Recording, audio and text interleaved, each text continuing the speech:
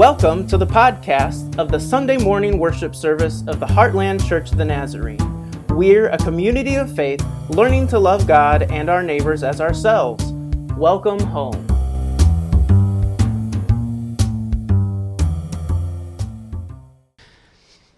Today's sermon text is from Amos 9:11 through 15. The passage will be on the screen for you, or if you like, please turn to Amos in your Bible. On that day, I will raise up the booth of David that has fallen, and repair its breaches, and raise up its ruins, and rebuild it as in the days of old, in order that they may possess the remnant of Edom, and all the nations who are called by my name, says the Lord who does this. The time is surely coming, says the Lord, when the one who plows shall overtake the one who reaps, and the treader of grapes the one who sows the seed. The mountains shall drip sweet wine, and all the hills shall flow with it. I will restore the fortunes of my people Israel, and they shall rebuild the ruined cities and inhabit them. They shall plant vineyards and drink their wine, and they shall make gardens and eat their fruit. I will plant them upon their land, and they shall never again be plucked up out of the land that I have given them, says the Lord your God. Well, today is indeed Palm Sunday, but our story is not the Palm Sunday story. We'll get there at the end, I promise you. I think I can make a connection to it, hopefully. If not, you just have to be okay with that. We've been looking at the book of Amos. And we said at the very beginning that it could be kind of dark, and I was told today that it wasn't as bad as maybe I had made it out to be. I don't know. But Amos, there's a lot of judgment there. This is what's going to happen if you persist in your ways. And I promised you at the very beginning that we would end with words of hope and life. And so that's what we're going to do today. We're going to end at a place that looks forward towards God's redemption and restoration of all things. Because this is where the whole trajectory of the Christian story goes. It is where the whole trajectory of the season of Lent goes. Lent is not darkness and self-sacrifice and all those kinds of things for those things only. Lent is a time that prepares us to participate in what God is doing in the world, to live into the mission that God is calling us to do, to love Him and to love our neighbors as ourselves. It's a time that prepares us to celebrate and to claim the fact that darkness and death do not have the last words. So we've gone through the story, and part of the reason that Amos comes and talks to them and the northern nation of Israel is because they have rejected justice and righteousness and mercy. And we said that justice it's not just people getting what they deserve, or like someone being held account for the bad things that they've done, but that justice is that it's everything being right and ordered in the world. We said righteousness is not just following all of the rules, but that righteousness is right relatedness. That it's being in right relationship with God and with each other. And it's really, really hard to have justice without righteousness. If you're oppressing somebody or participating in a system that's oppressing somebody, it's hard to be in right relationship with them. And we said that God is bringing this message of justice, that God is going to withdraw His hand so that Israel experiences this punishment, not just kind of willy-nilly. It's because He's held them up against the standard, the covenant that God had made with Israel from the beginning. When God brought Israel up out of Egypt, he said, "This is how I'm going to be your God, and these are the things I'm going to do for you. And because you were slaves and poor, you're going to be nice and good and live in right relationship with those who are on the margins of society. You're always going to remember that I'm the one who gave you all of the good things that you have in life, that the promised land in which you live is a gift from me." And so Israel says, "Yes, we will be your people, and you will be our God. Only Israel begins to forget. They forget all of the good things that God has given to them. They forget that the world that they inhabit, the land that they own, the good things that the land grows did not come about because of their own labor. That it's a gift of God. And so in that forgetfulness, they end up being, really bad to the people around them. They take their eyes off of God, focus them on themselves, and just do all sorts of evil. Well, we said last week that Israel was a wall, and God was measuring them against this covenant, right? So the plumb line is an image of measuring how straight they are in according to what God had called them to be. And God found them out of plumb. But this is the point that I want us to hear. And it can sound a little trite, maybe. That God's judgment, God's punishment, in however form it takes, is never the final word. Like, God doesn't do those things or allow those things to happen just for judgment's sake, because he wants us to experience the consequences of our behavior. He's not into just kind of punishing us, right? It is always looking towards restoration. It is always looking towards repentance on our part, saying, yes, we confess that we have not been the people that we should have been. We have forgotten who you are and what you have done for us, and we have forgotten what you've called us to do in loving you and our neighbors. God's move is always towards faithfulness on our part. God's move is always so that we might flourish in this world. Now, we talked about this a little bit in Bible study. Sometimes we don't see that happen, right? Sometimes we hope for healing and restoration on this side of things, but it just doesn't work that way all the time. But part of our hope, and what we will celebrate next week, is the fact that this cross is empty. That the restoration that is coming, it can happen here and now, but it is also going to happen because Jesus Christ conquered sin and the death that comes from it. So that if our brokenness ends in death, that even that is not the final word. But on the other side, there is resurrection and restoration.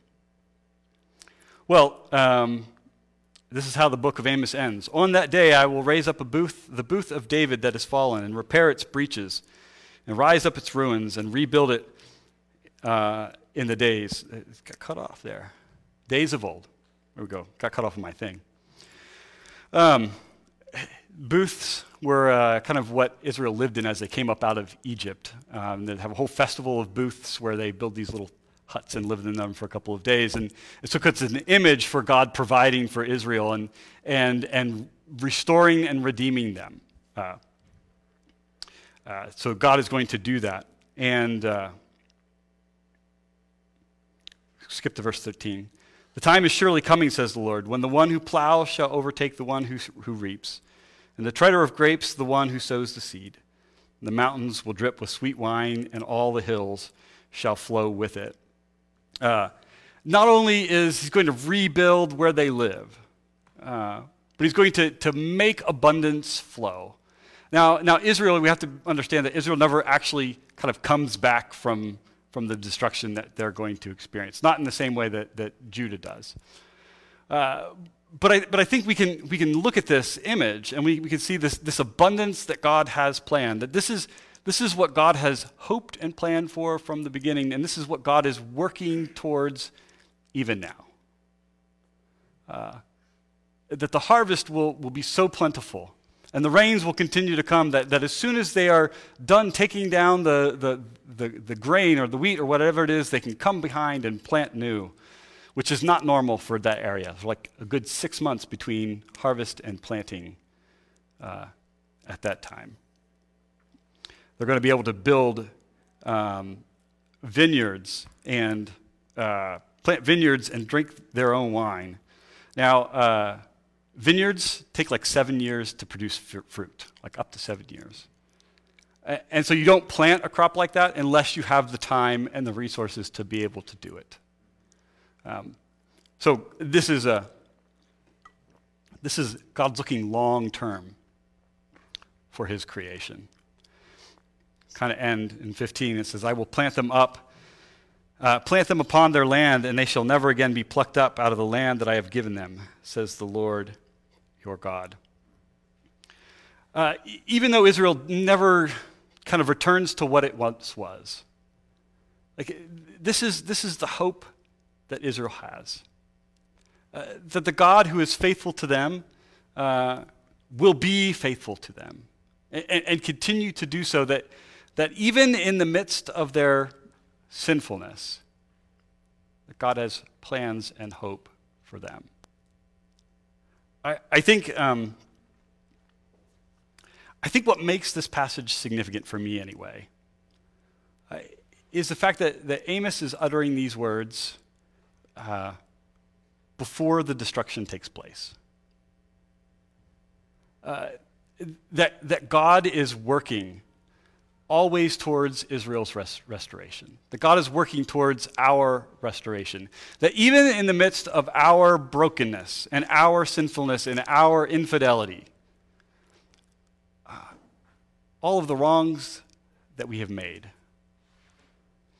that God doesn't just see the punishment or the consequences of our actions, but that God sees the future behind all of that. Paul says it like this, that Christ died while we were still sinners. We were not friends with God. And yet God continues to offer restoration, redemption, and forgiveness. God is committed to covenant faithfulness. This is why Jesus becomes one of us. This is why Jesus is born in a manger, in lowliness. This is why he lives and he teaches. This is why he loves and calls others to follow him. This is why Jesus ultimately goes to the cross. Because God isn't interested in punishing us unnecessarily.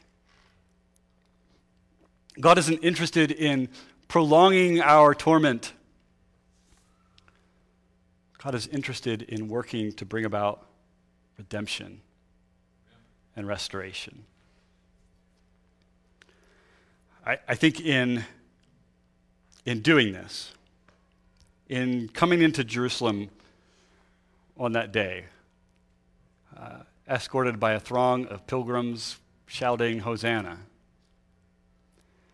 that Jesus once again makes his commitment. Because I think Israel at this particular point, on Palm Sunday anyway, forgets or misunderstands who Jesus is.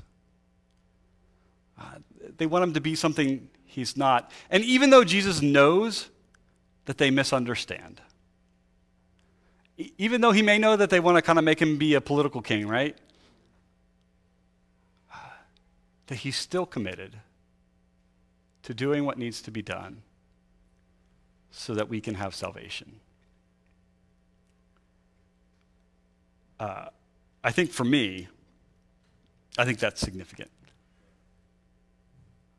That God's faithfulness is far greater and far bigger than anything we really can imagine. So we have two questions today.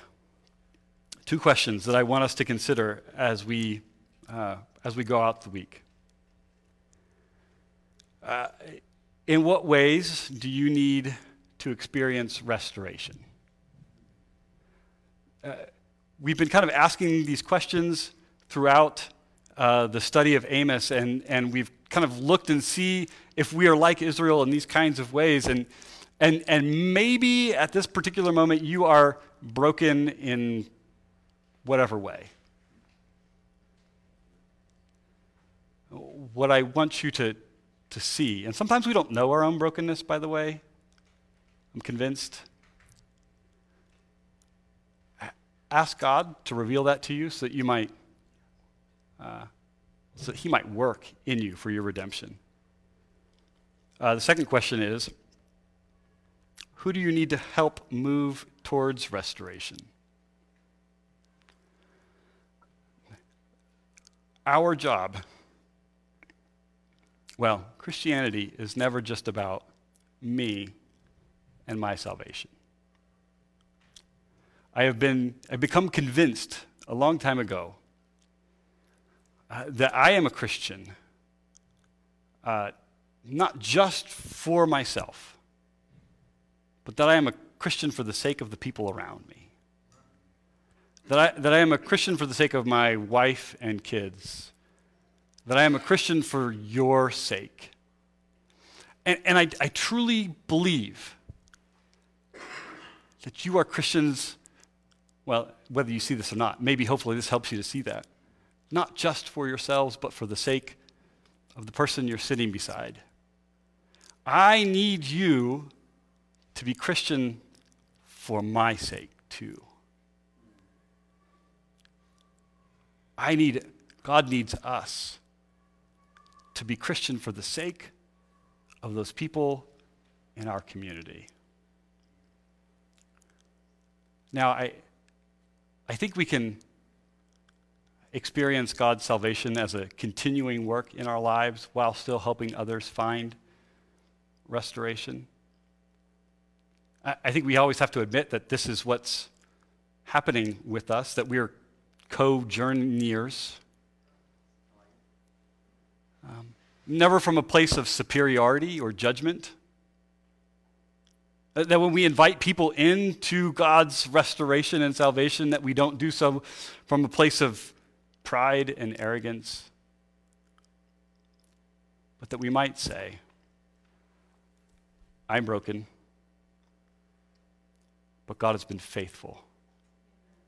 I'm broken, but God is in the process of restoring me. You're broken. Let's heal together.